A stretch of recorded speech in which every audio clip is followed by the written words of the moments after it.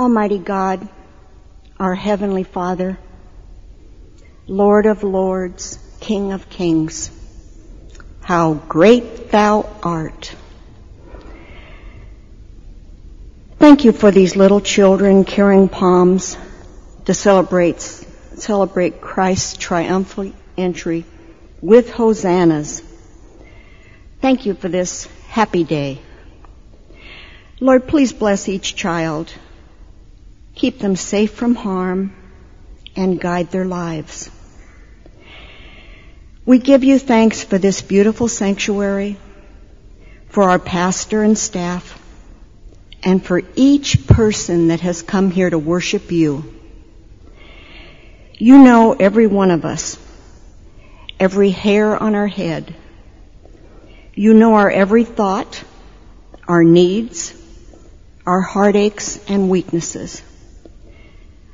We praise you for listening, for answering our prayers, for forgiving us and loving us unconditionally right where we are. Praise God. Father, we love you and we love one another. Help us to use this love to build a bridge that others can cross and come to you. This Holy Week, we ask you to help us contemplate the greatest sacrifice, Christ dying on the cross for our sins and raising from the dead to give us eternal life. Alleluia. We thank you, we praise you, and we love you. Thank you most of all for Jesus, and it's in His name that we pray. Amen.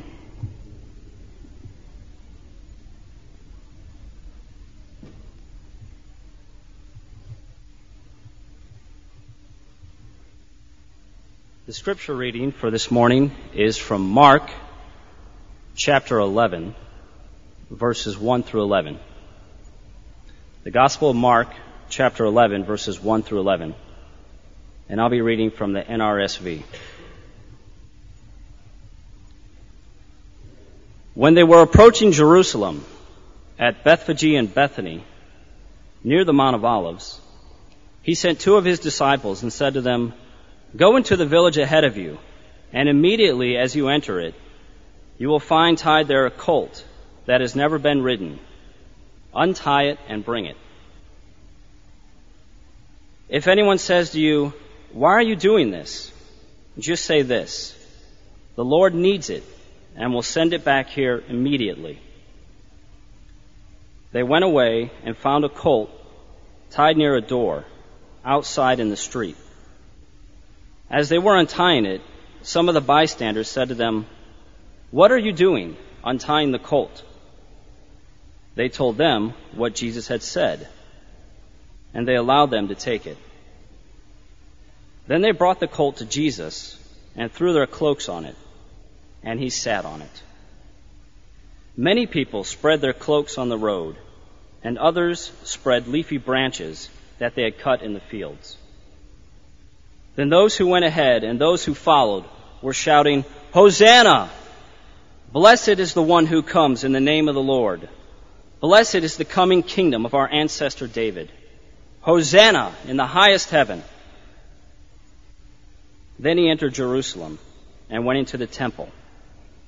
And when he had looked around at everything, as it was already late, he went out to Bethany with the 12. This is the word of God.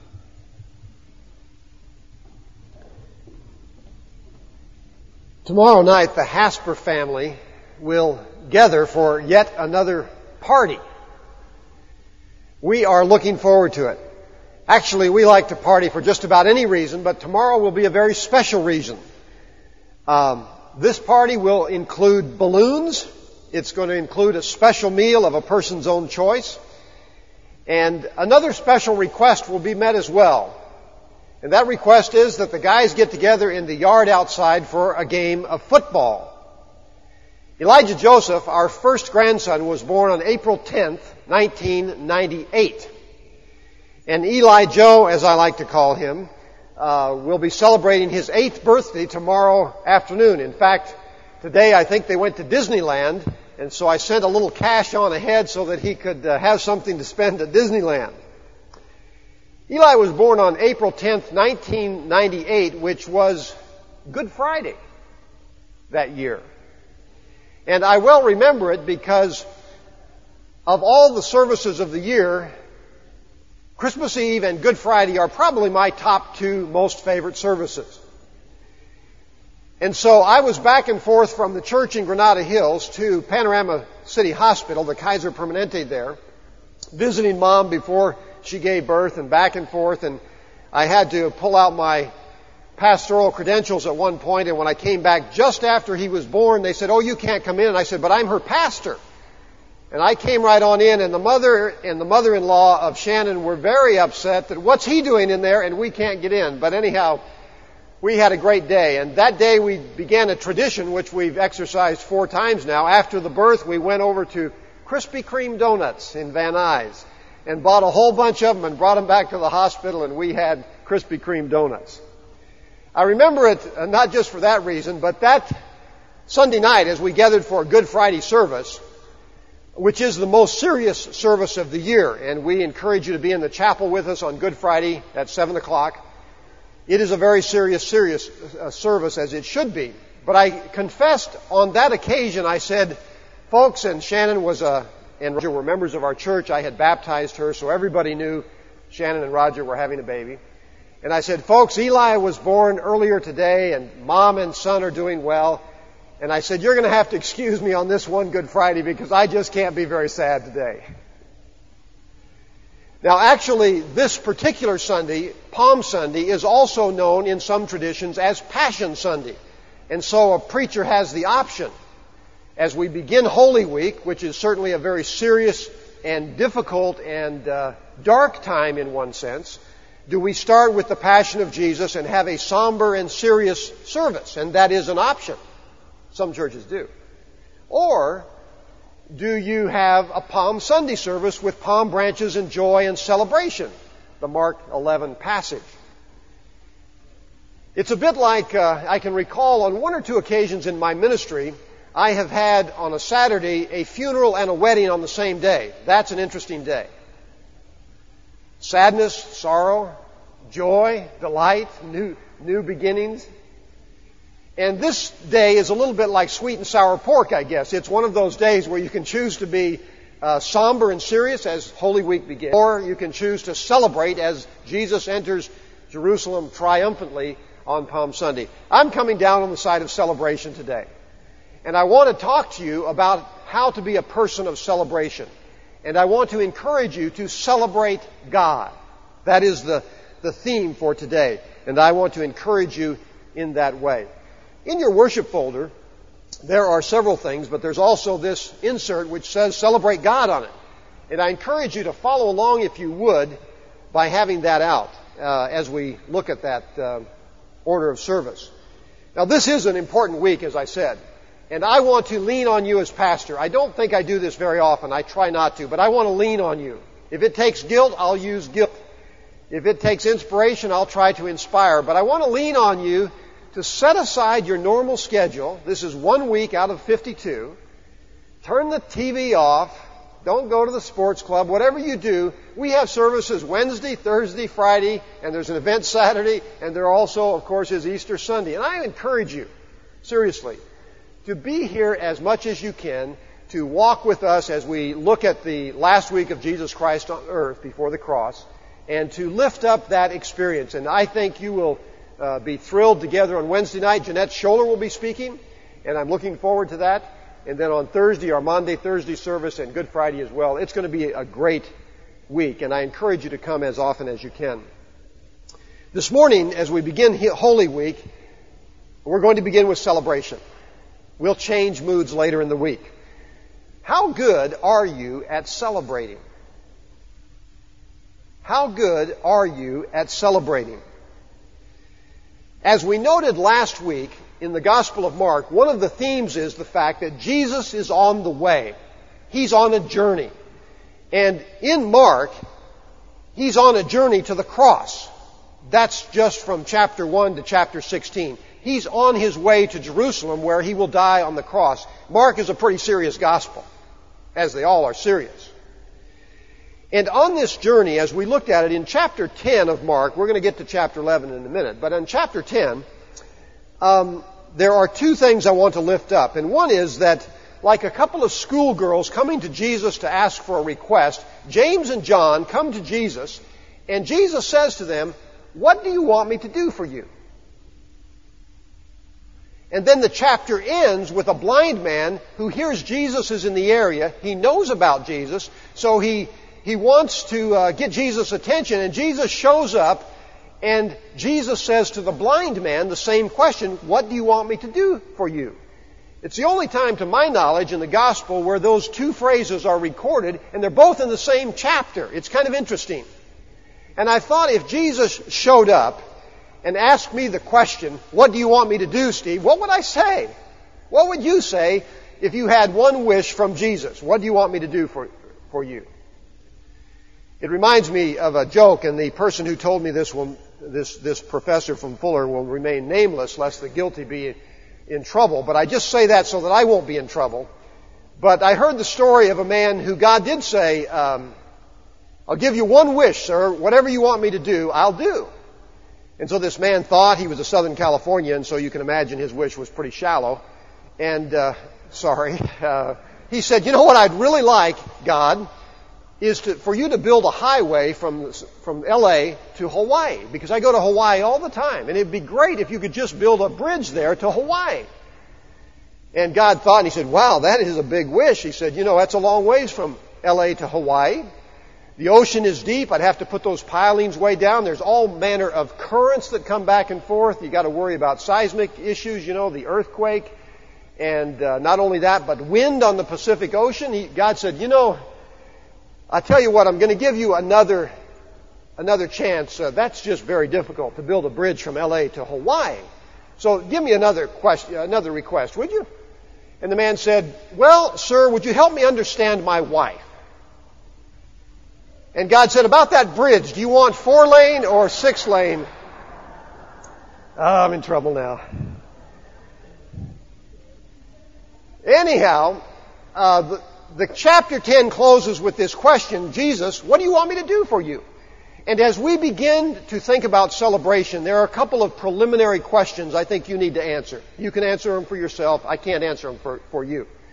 And the first question is this. This is preparation for celebration includes consideration of what God has done for you. And so the question is, what has the Lord done for you? And I want to suggest to you, if you're going to be a person of celebration, you're going to have to answer that question. That is, if you're celebrating God. What has the Lord done for you? I think that's a prelude to celebration, to be able to answer that question definitively. Now, as you think about blind Bartimaeus, and as Jesus comes into town that first day, I like to picture, and there are different discussions from preachers about who was in that crowd. Some preachers say, well, it's the same crowd that turned on him later in the week. I really don't think so. I think blind Bartimaeus was there saying, "I can see," and he got loud. And I think there were some demon-possessed women who had been freed of their demons, and they got loud with Jesus there.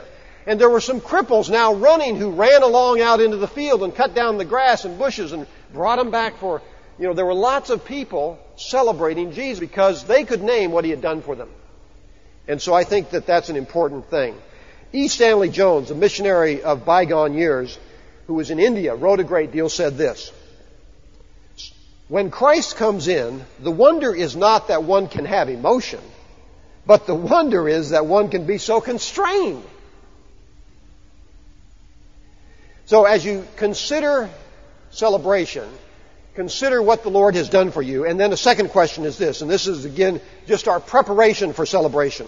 Another question is, how do you respond to God's messengers? How do you respond to God's messengers? Now, I ask that question because at the end of chapter 11, you see, we're kind of going all around the story. We'll get to the story in a minute. But at the end of chapter 11, Jesus is questioned by the religious leaders about his authority. And Jesus, smart as he was, he says, "I'm not going to really answer your question till you answer mine." And so he throws a question back at them. And it's all a question about how they responded to John the Baptist or how they did not respond, an obvious messenger of God. Now, the idea there is that, look, guys, you did not respond favorably to John the Baptist. You don't respond favorably to me. It doesn't matter if Mother Mary came down. You wouldn't respond to her either. She happened to be there at the time. You don't respond to anybody God sends. And I ask you that question because as you're sitting there today, the issue is, as you walk out, are you going to have been critiquing the service or celebrating the service? You see, some of us go home and say, that song. Why does Ted keep leading us in that song? I don't like it.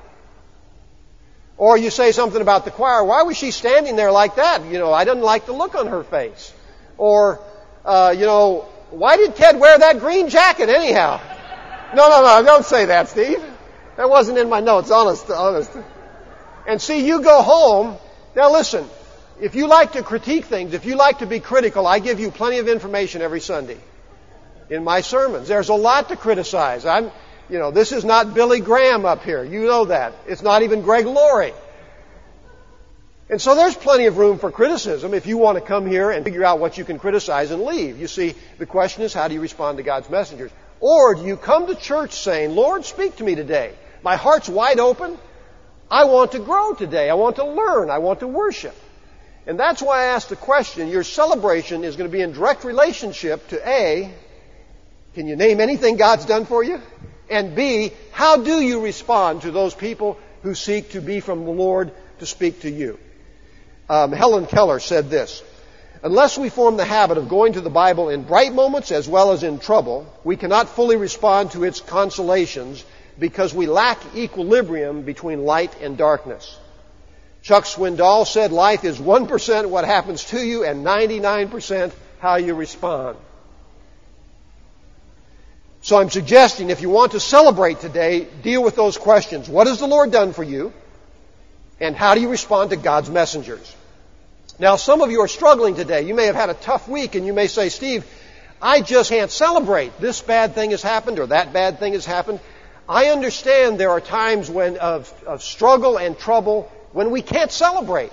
However, I remind you, Jesus was on the way to the cross. He knew what was coming in a few days, and yet,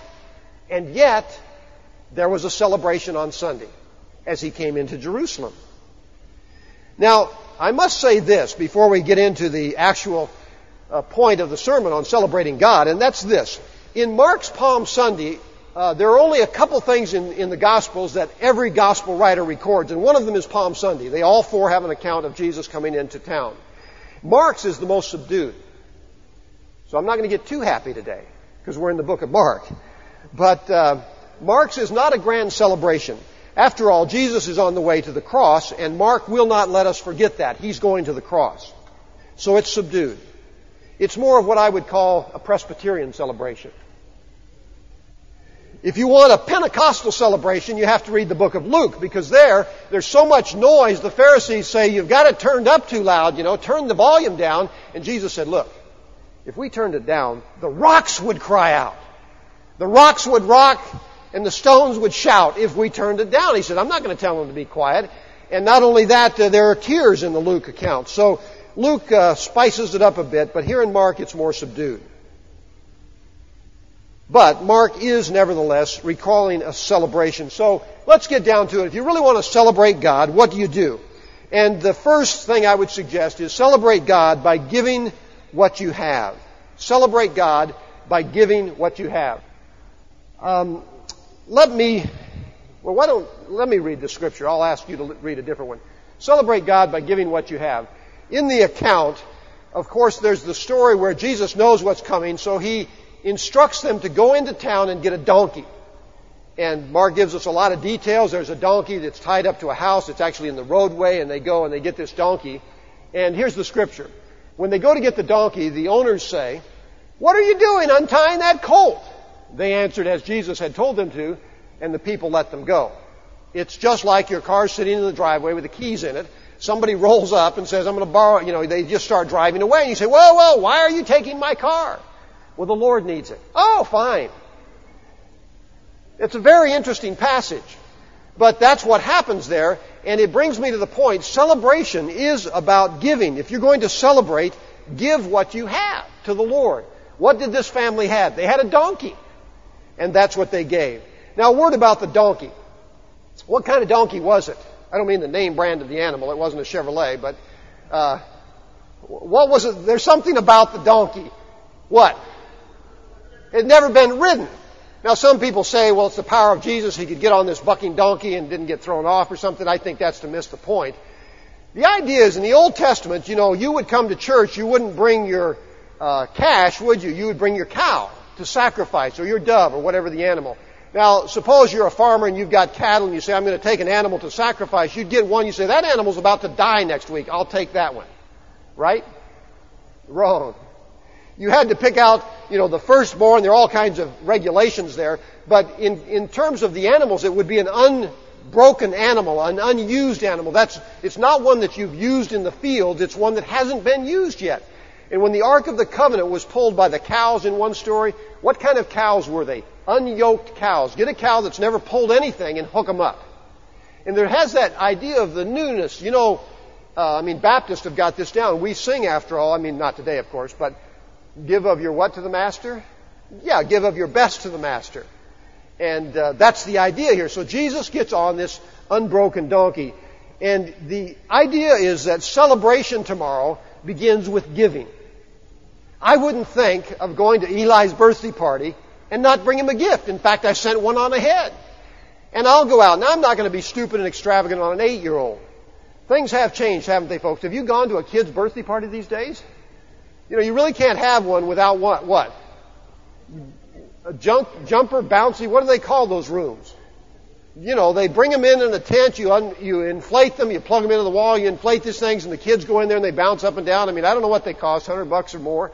But every family seems to have one of those. I'm actually hoping there's not one there tomorrow, but who am I? But you're not going to go to somebody's party without a gift. And so the idea of celebration today is you think about, what can I give to the Lord? And I give because God has given to me. And I've got a little space there where you can list what you might give to the Lord. And I would encourage you to be thinking about that. Now, if you're visiting with us today, we're not asking for your money, okay? I'm not trying to encourage you to give money. But those of us who regularly worship here, what are we going to do? We're going to make an act of worship in a moment by what? Placing in the offering our gifts. Now, that's not the only thing we can give. There are all kinds of things that we can be giving to the Lord. But I just encourage you to give what you can to the Lord as you worship God and celebrate today. Now, there's another dimension to celebration, or another guideline I have. This one is similar, but I think it's slightly different. Not only give what you have, but celebrate God by using what you have. By using what you have. Would someone stand and read this scripture for us?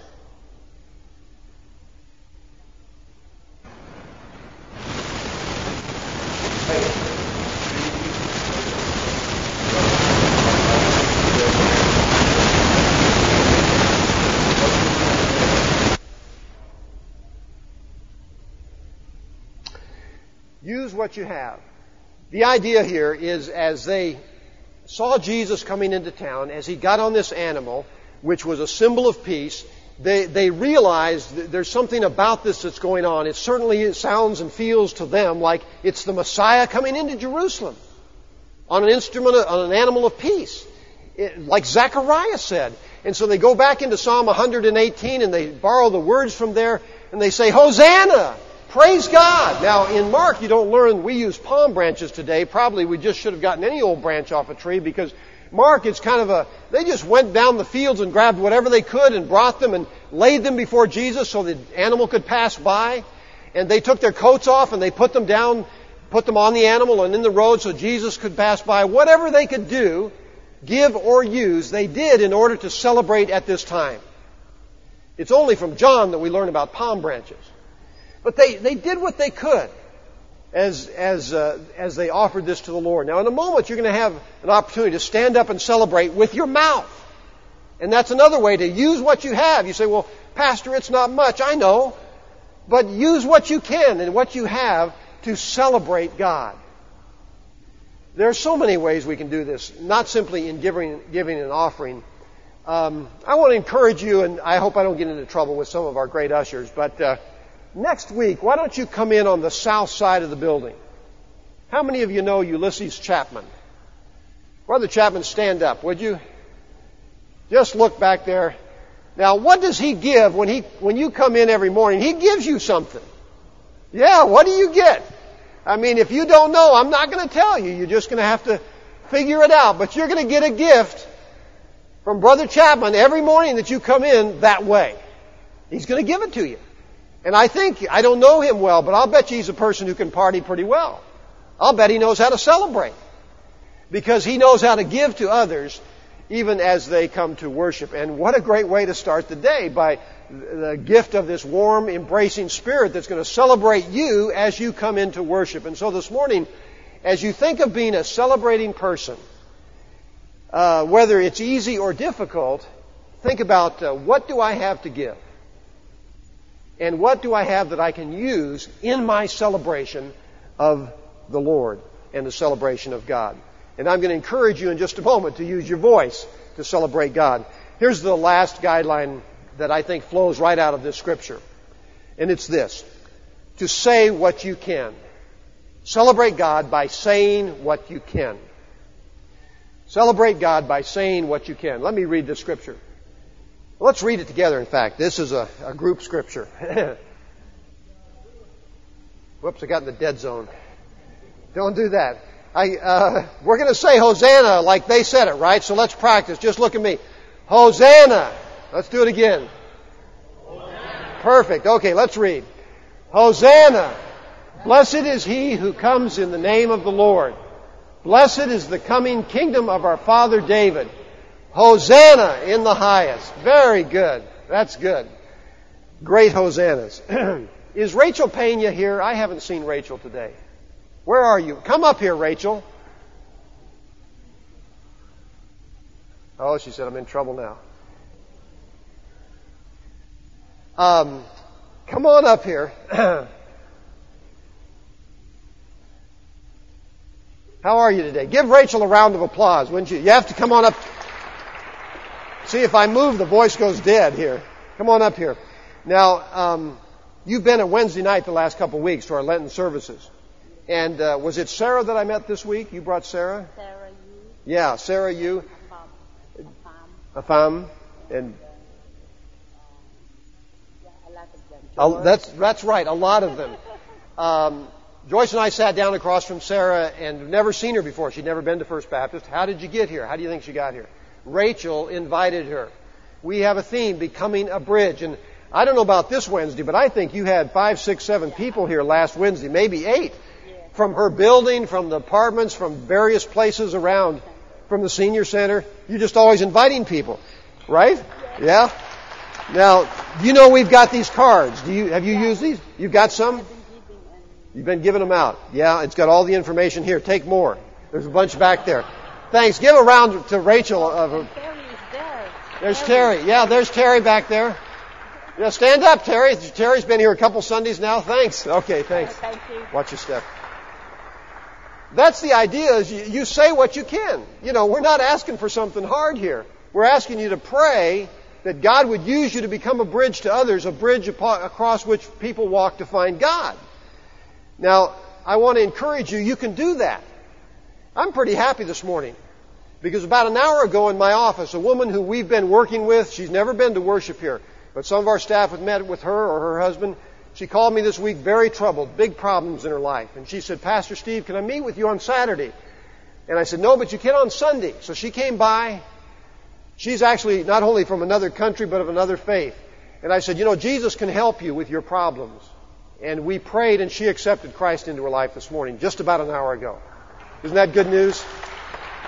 I am so excited, I can't believe it, because I knew she was coming. I said, Lord, help me. I'm not sure what to say to her.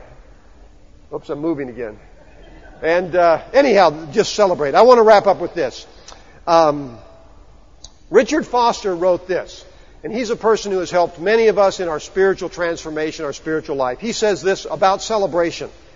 Far and away, the most important benefit of celebration is that it saves us from taking ourselves too seriously.